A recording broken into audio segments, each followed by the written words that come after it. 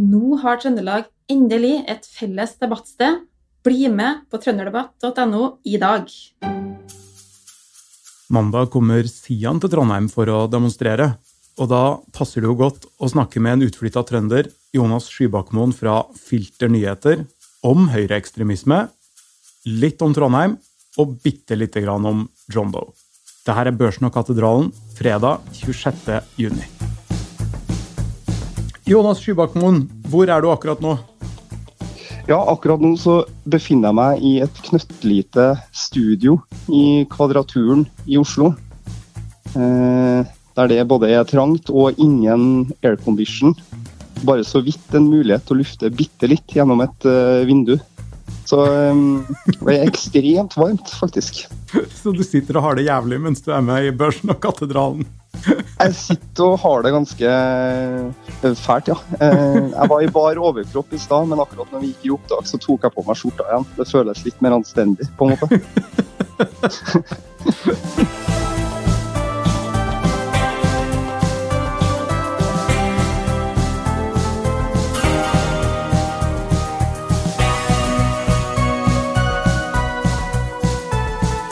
Og da må komme den der habilitetsplakaten med en gang, for her må jeg jo tilstå for våre lyttere da, at du har jo produsert en plate jeg spiller på for 8 år siden.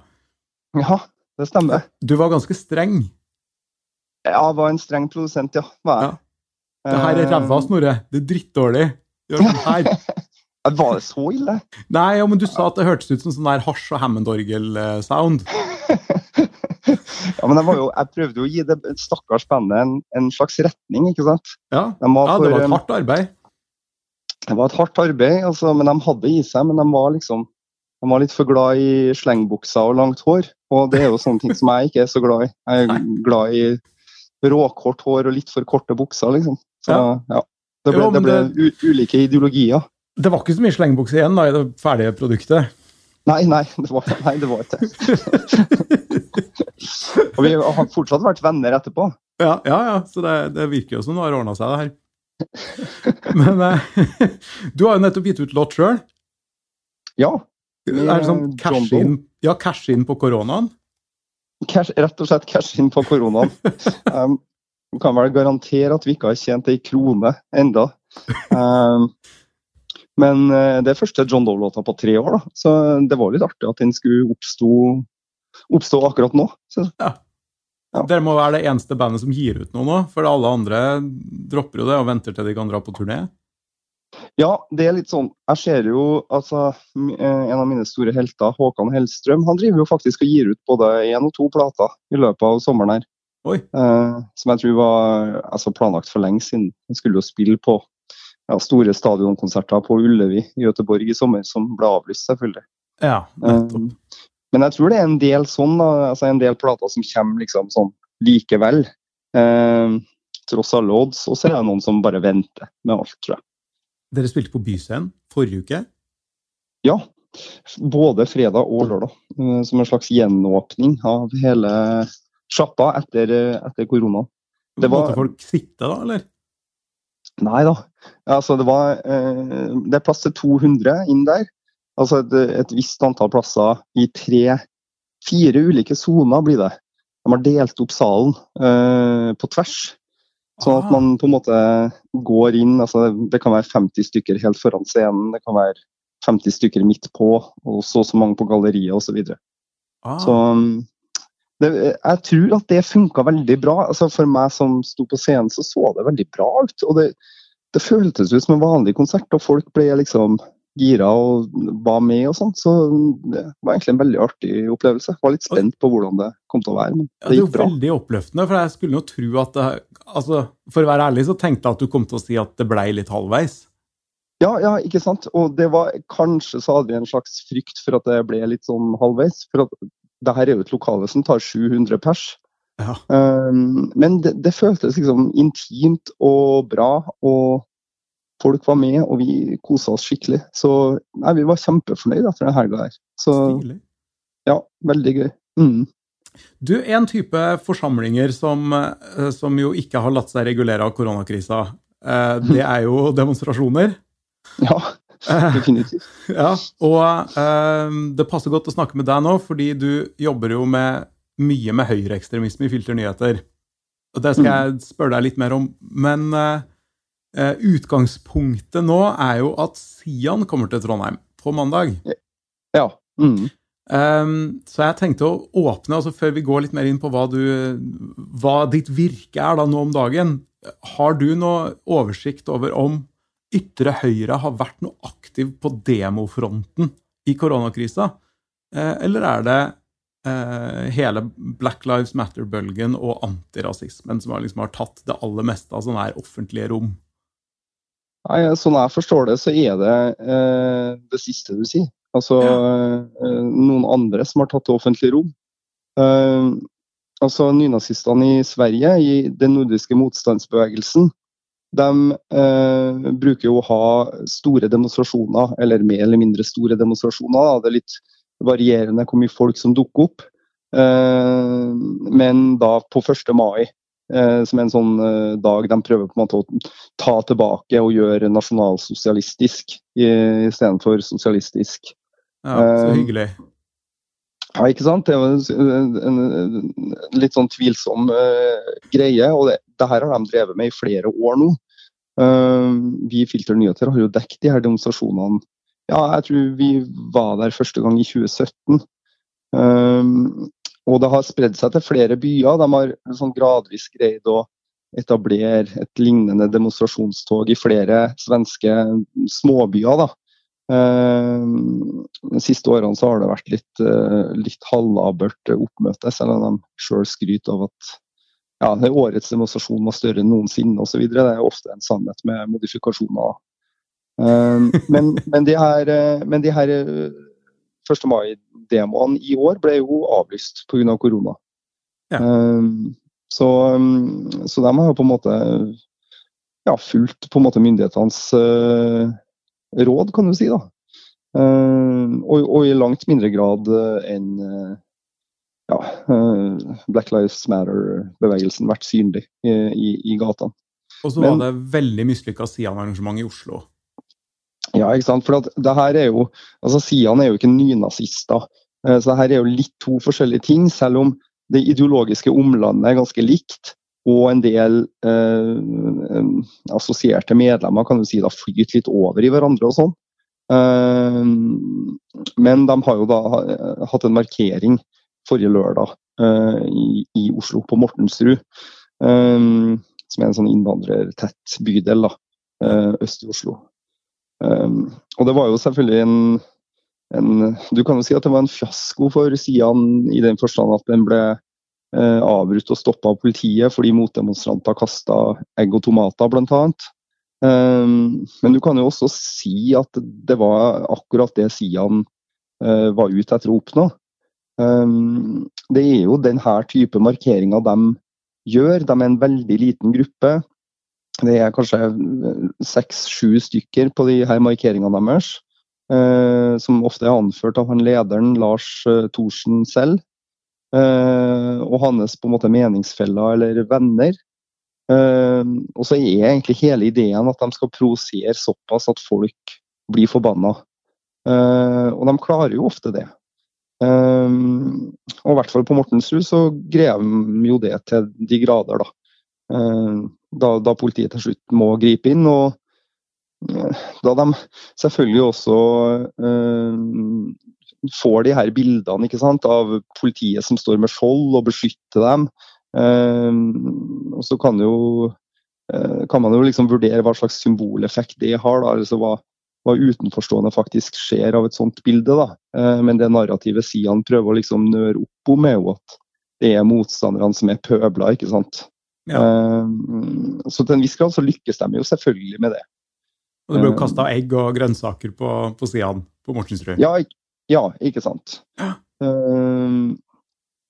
Det her taktikken uten sammenligning med ideologien for øvrig, så jo på en måte, det her jo litt sånn Carl I. Hagen-taktikk, ikke sant? Sånn som han drev på 80-tallet, og sånn som FrP etter hvert drev med å ønske å ha taler på 1. mai, Gjerne der de på en måte skjønte at det kom til å bli trøbbel og bråk da. Det er jo et slags retorisk knep der. Uten å sammenligne FRP med hverken Sian eller nynazister. Men det her er jo det er jo et effektivt virkemiddel da. Det. Så du er liksom opptatt av å fremheve at når Sian arrangerer en demonstrasjon, for eksempel når de kunngjør at de kommer hit til Trondheim, da, så har de demonstrasjoner både en annen form og ikke minst en annen funksjon enn det vi vanligvis assosierer med en demonstrasjon. Altså, en vanlig demonstrasjon er jo der for å vise styrke bak en sak, og at det er mange som slutter opp om en, og presser fram en eller annen politisk endring, mens det her er mye mer markeringer som er ment å få oppmerksomhet i offentligheten av litt mer sånn strategiske grunner da. Altså iscenesettelse, liksom. Ja, det tror jeg er helt riktig. Ja. Altså, Sian har ikke veldig mange tilhengere. Det kommer ikke mange på Sian sine markeringer. Altså, de som kommer er motdemonstranter. Sian-gjengen selv, og en sånn gruppe med hangarounds der, som kanskje ikke er medlemmer, men i hvert fall er i kretsen rundt Lars Thorsen.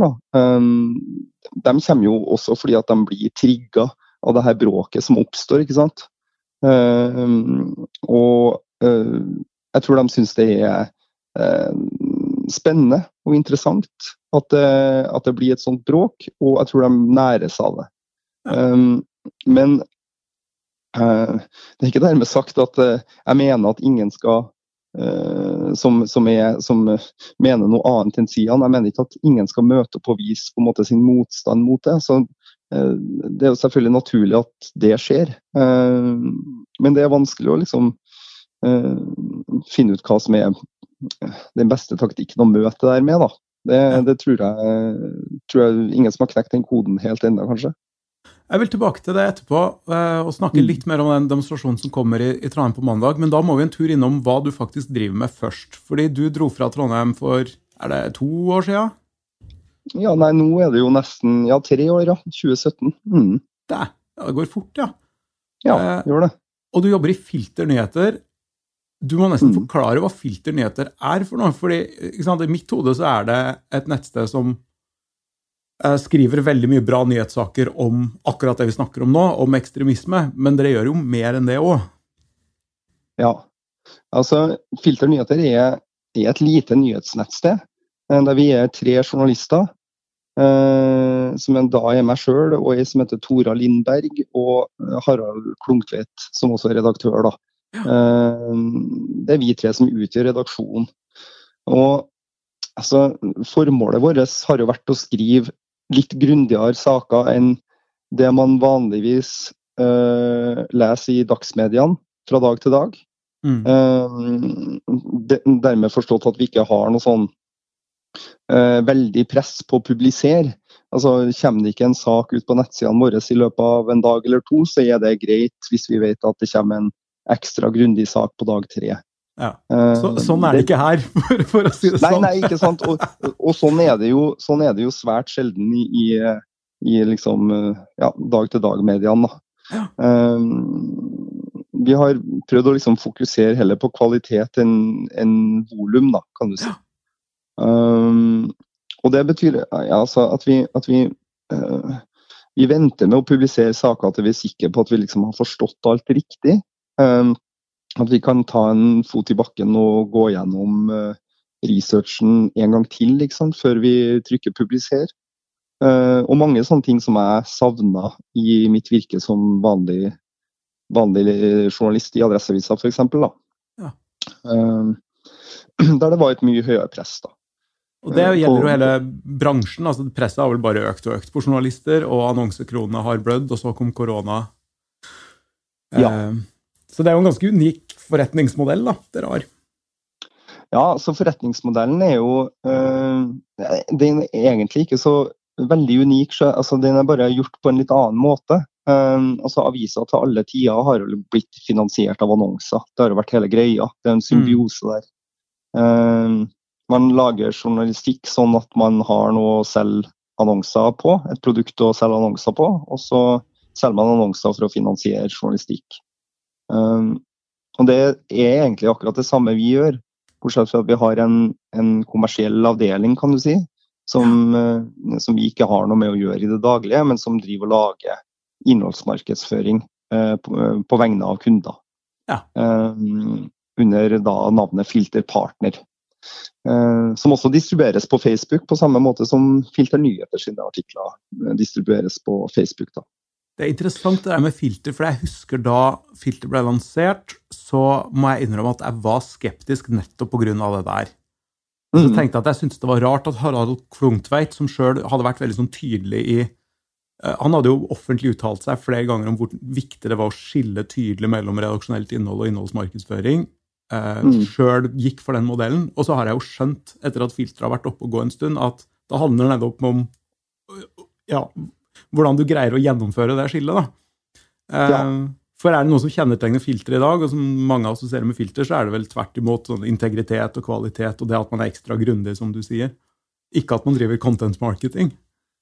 Nei, og litt av grunnen til det er også veldig enkel. Altså, det jo at vi ikke publiserer de her to ulike tingene på samme plattform. Altså, filternyheter.no, den helt ren og helt fri for all reklame, alle annonser. Det finnes ingenting kommersielt der. Filterpartner distribueres på en helt annen måte fra andre kanaler. Selv om det benyttes Facebook da, men har sine egne sider og sånn, ikke sant? Så vi driver aldri å blande det stoffet. Og det følte jeg også på en måte var, det var også liksom kjernen i min kritikk av hvordan content marketing ble veldig mye brukt i de store mediene for noen år siden. Altså, det var jo det at man skulle på en måte lure leseren inn. At man skulle late som det her var en vanlig nyhetssak og legge den sammen med alle andre nyhetssaker på en forside. Og så skulle man først... liten merking. Ikke sant? Så skulle leseren først skjønne at han har blitt lurt i det man trykket seg inn, ikke sant? Og det jo liksom en integritetsmessig krise, mener jeg da. Men de store mediene har jo blitt gradvis bedre på det, vil jeg si da. Men jeg litt sånn akkurat da content marketing ble det nye store, liksom, så synes jeg det var veldig mye rart i ulike redaksjoner på akkurat det der da. Og dere skriver om et knippe med tema på Filternyheter. Skal spørre deg mest om høyreekstremisme i dag, men hvilke andre ting det dere dekker så grundig som det? Altså det andre store feltet vi dekker jo klima, og alt som har med klima og klimapolitikk å gjøre. Og da det i hovedsak Tora Lindberg, min kollega, som har ansvaret for det. Så det jo også sånn at selv om vi på en måte har to stolper, altså det ekstremisme og klima, så lager vi jo også andre ting. Kanskje mest synlig nå under koronakrisa, da vi egentlig utelukkende har laget stoff som har handlet om det på et eller annet nivå. Altså alt fra Folkehelseinstituttet sine prediksjoner til hvordan den såkalte kontantstøtten fungerer, ikke sant? Når sånne ting skjer, så prøver vi å på en måte kaste om da, for å lage dagsaktuelt stoff. Men du kommer tilbake til ekstremismen. Altså, det her, jeg vet ikke om du leste sommerintervjuet med Jon Hustad. Nei, det gjorde jeg ikke. I Medier 24.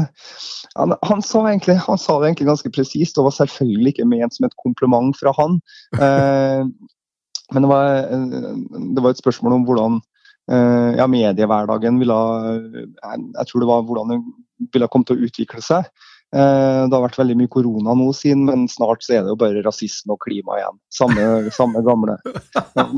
Det egentlig en sånn fin oppsummering av akkurat det Filternyheter drev med, uten at han nevnte oss. Men, Skrev du noe særlig om ekstremisme før du begynte å jobbe i Filter? For i dag så jo du liksom sånn høyreekstremisme-journalist. Ja. Nei, i veldig liten grad. Bortsett fra at jeg selvfølgelig jobbet med 22. juli den gang. Og så drev litt sånn sporadisk og jobbet med Pegida, husker jeg, i en periode i Adresseavisa. For de skulle ha en markering i Stjørdal, og da touchet jeg litt inn på det. Men på ingen måte sånn systematisk og dedikert som det jeg har gjort nå, da. Nei. Det her veldig små miljøer. Pegida finnes vel ikke lenger i Norge. Det ikke i oppløsning som så mange andre sånne organisasjoner gjør. Krangling og drama og intriger. Hvorfor det så viktig å skrive så mye om ekstremisme, synes du? Når du selv sier at mange av de her organisasjonene og sånn de små, de har få tilhengere, ikke noe særlig brei oppslutning. Hva greia?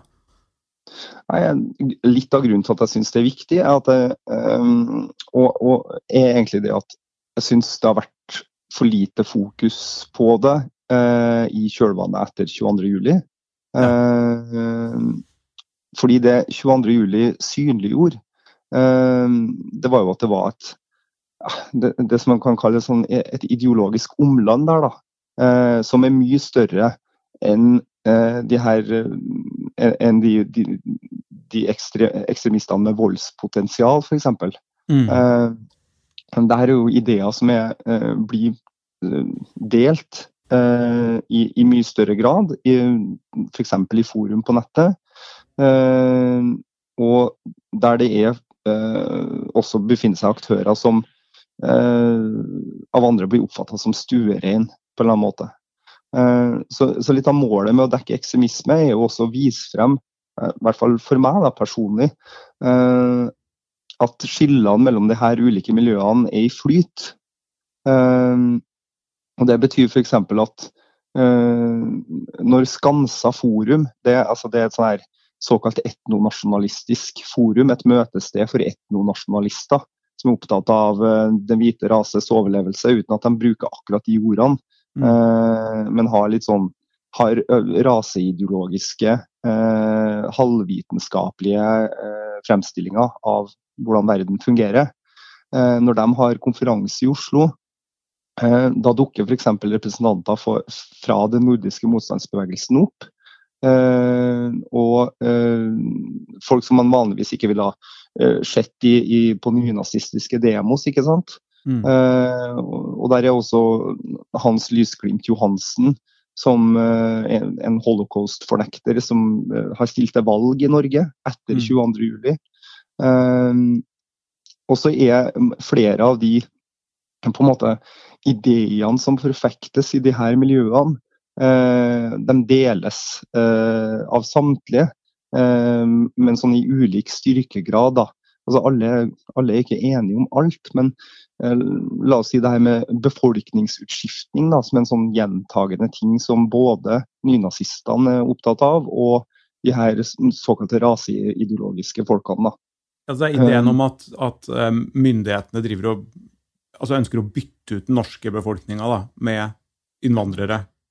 Ja, det jo en konspirasjonsteori i den forstand at ideen handler om at en politisk elite i et land helt bevisst driver og bytter ut den hvite befolkningen med innvandrere for å liksom beholde sitt maktgrunnlag.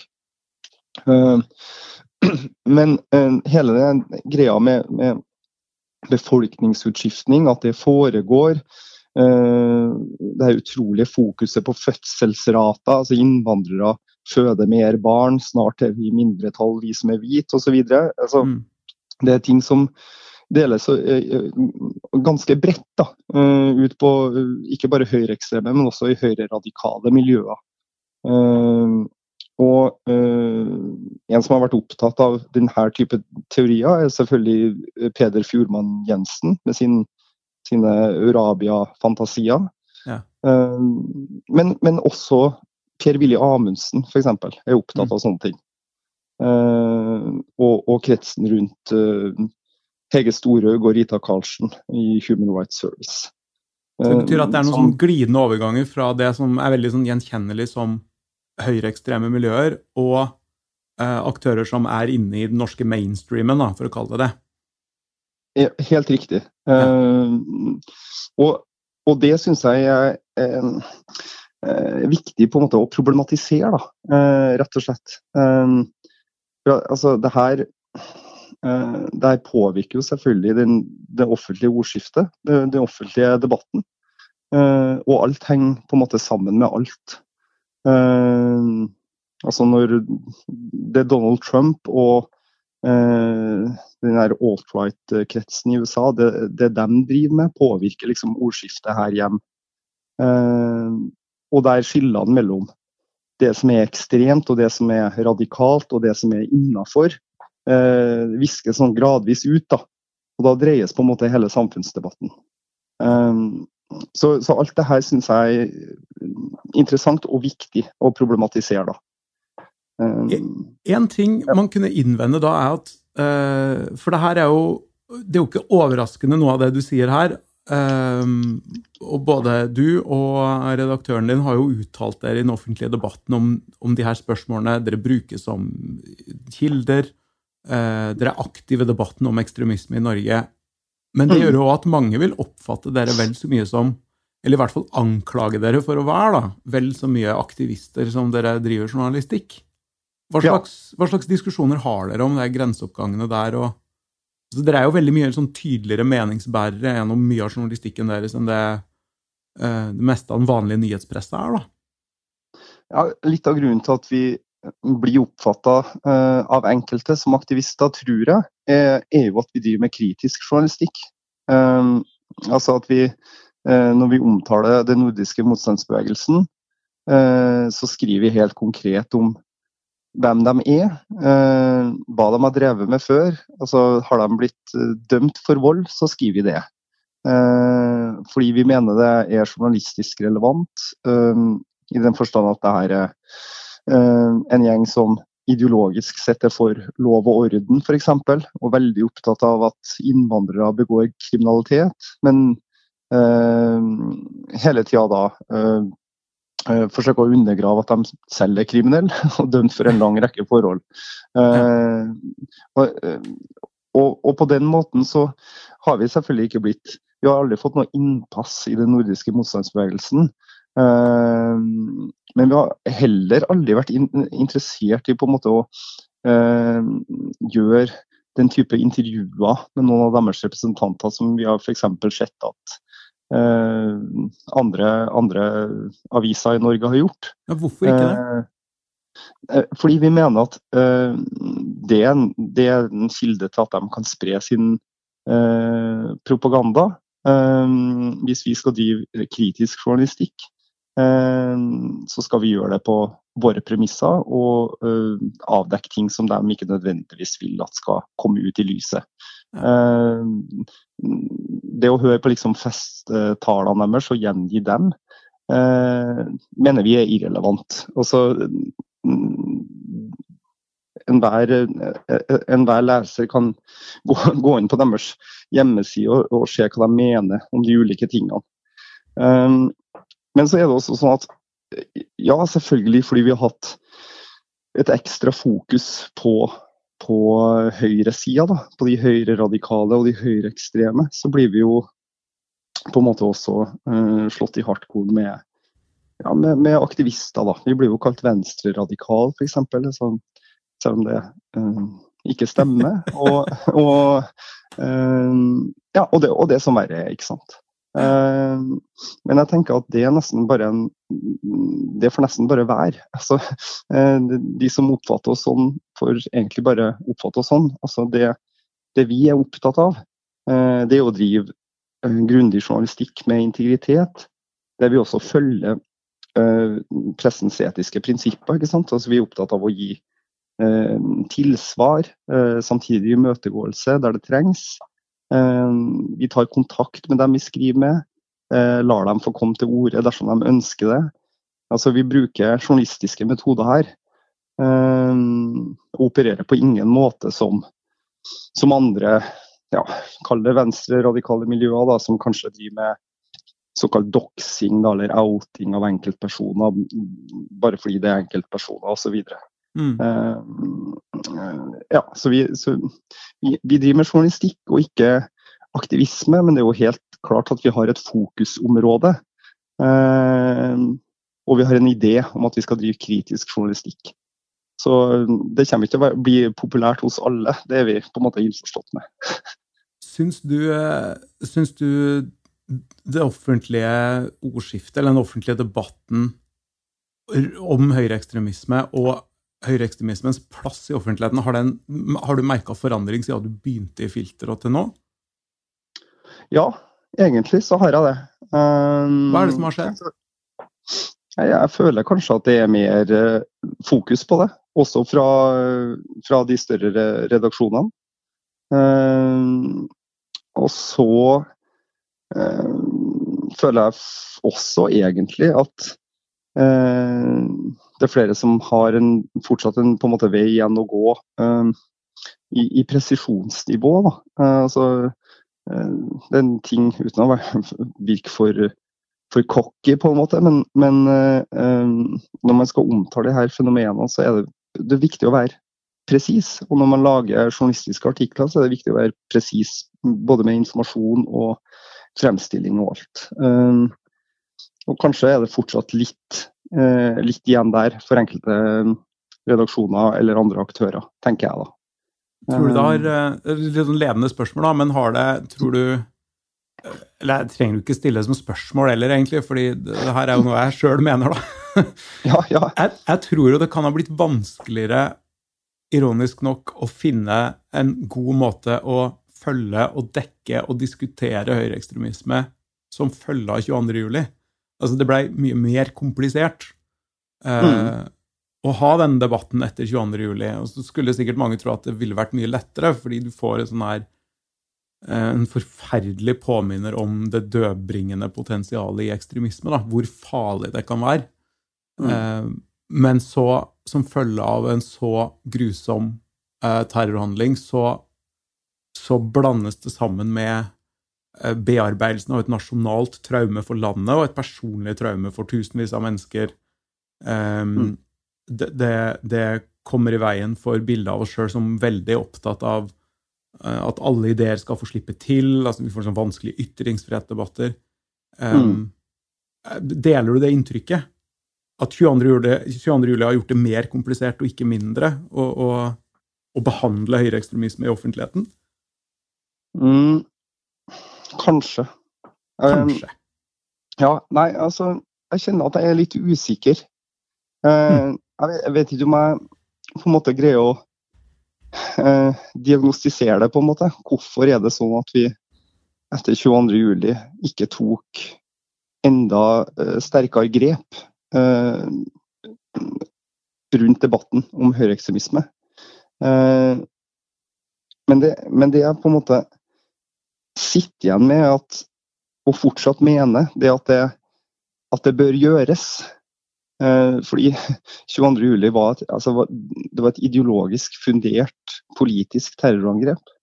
Og det at man da etterpå ikke skal diskutere de ideene som førte fram til det, eller som var en viktig del i hvorfor det skjedde, det for meg meningsløst.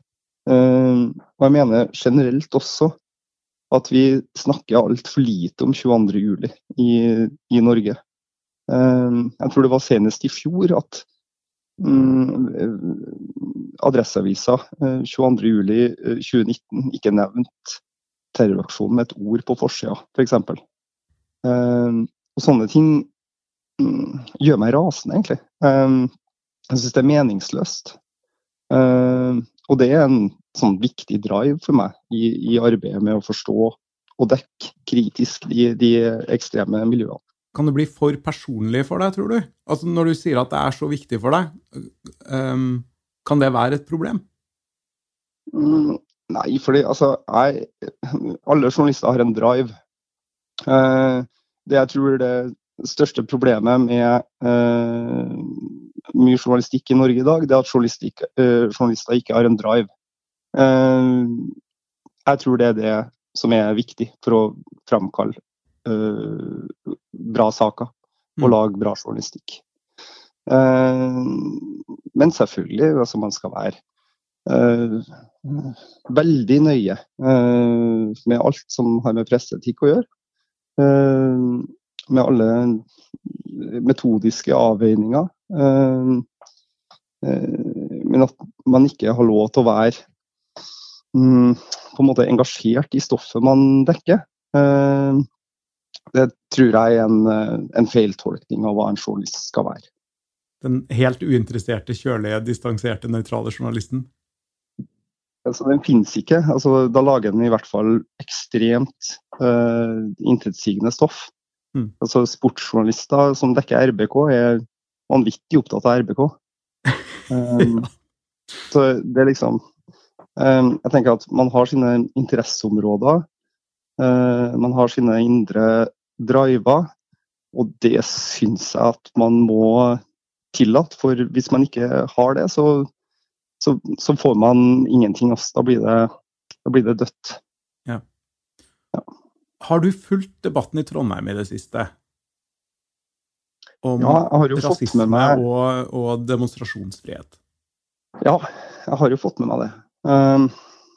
Og det der synes jeg en vanskelig debatt, men jeg heller jo ned på at jeg mener det et pussig forslag, og på forhånd forby noe som kan vise seg å være rasistisk. Ja. Jeg har egentlig ikke så stor tro på denne forbudstankegangen, eller jeg synes i hvert fall den er verdt å problematisere. Vi var jo i desember i fjor, så var vi jo og dekt en stor høyreradikal og tidvis nynazistisk markering i Finland. For de marsjerer jo hver 6. desember, som den finske nasjonaldagen. Og Finland er jo det eneste nordiske landet som har gjort den nordiske motstandsbevegelsen, altså denne nynazistgruppa, forbudt. Ja. Det har jo ført til at den gruppa har oppstått under nye navn, med mer eller mindre de samme medlemmene, samme koloritten på fanene, men navnet mot frihet i stedet for den nordiske motstandsbevegelsen som de het før. Og forsøker da likevel å marsjere i gatene, ikke sant, på den 6. desember. Politiet fikk nyss i det her, og greide da å forby også at det her nye organisasjonen skulle marsjere. Og da går de jo likevel i gatene. Men bare ikke med det navnet, da, med ingen av de her avskygningene av den nordiske motstandsbevegelsens navnet. Men da i nye former, ikke sant? Og fikk de mer oppmerksomhet som følge av det også? Altså styre rundt, eller?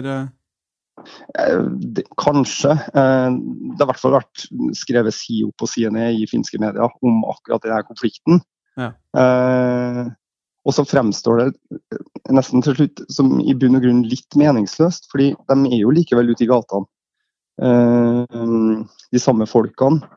De går sammen med Soldiers of Odin, for eksempel, som ikke er forbudt i Finland, men der mange av medlemmene også har vært medlemmer eller affiliert med nordiske motstandsbevegelsen.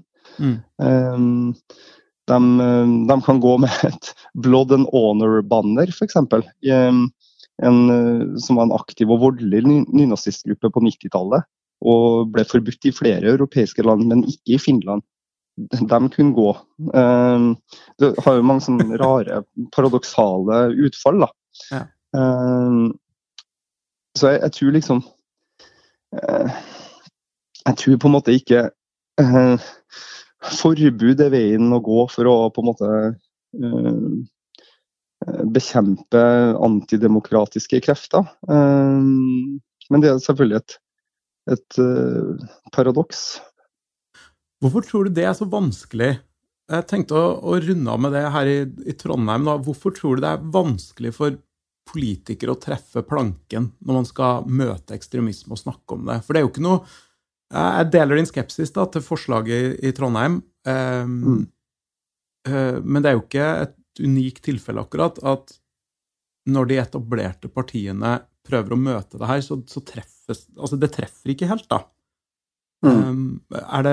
Tror du, og det har jeg noen tanker om selv også, for jeg var politiker, men det litt sånn interessant å høre hva du har observert da, i løpet av de årene du har jobbet som journalist med høyreekstremisme. Altså, hva det som gjør at politikere synes det her vanskelig og ubehagelig å ta i, og kanskje ikke treffer helt når de først tar ordentlig grep? Nei, altså jeg vil kanskje heller snu litt på det, fordi det som gjør at politikere tar grep, men kanskje det som dessverre da et feil grep, for eksempel gjennom forslag om å forby det da. Det jo et ønske om å ta umiddelbart ta avstand fra de her miljøene og det de representerer. Ser man folk marsjere med tyrunden i gata i byen sin, så tror jeg det nesten instinktivt hos de fleste som kaller seg demokrater, å ta avstand, si at det her vil vi ikke ha. Og det selvfølgelig en impuls for politikere også, som vil markere at de tar det her på alvor og tar avstand fra det. Så det på mange måter forståelig. Men så det jo forebygge ekstremisme. Det tror jeg sånn en evigvarende oppgave, kan vi si. Altså, det noe som kjedelig og lite tabloid, ja. og som krever innsats på helt andre plan. Altså, alt fra hjemmesituasjon hos folk til i skoleverket og så videre, ikke sant? Som ikke like synlig, og som ikke kan omsettes til et like tydelig slagord om at vi tar ansvar, eller vi tar det her på alvor, eller vi tar avstand fra det. Ja. Så jeg tror kanskje så ligger på en måte spenningen akkurat der da. Fordi anti-ekstremismearbeid, altså det å få oppvoksende slekt til å hegne om det demokratiske systemet, heller enn å søke seg til ytterkantene. Det tror jeg en pågående jobb i et hvert samfunn, som krever veldig mye innsats. Jonas Skybakmoen, tusen takk for at du var med. Bare hyggelig. Børsen og Katedralen tilbake neste fredag, og da blir det historietime. I mellomtida, ha en riktig god helg.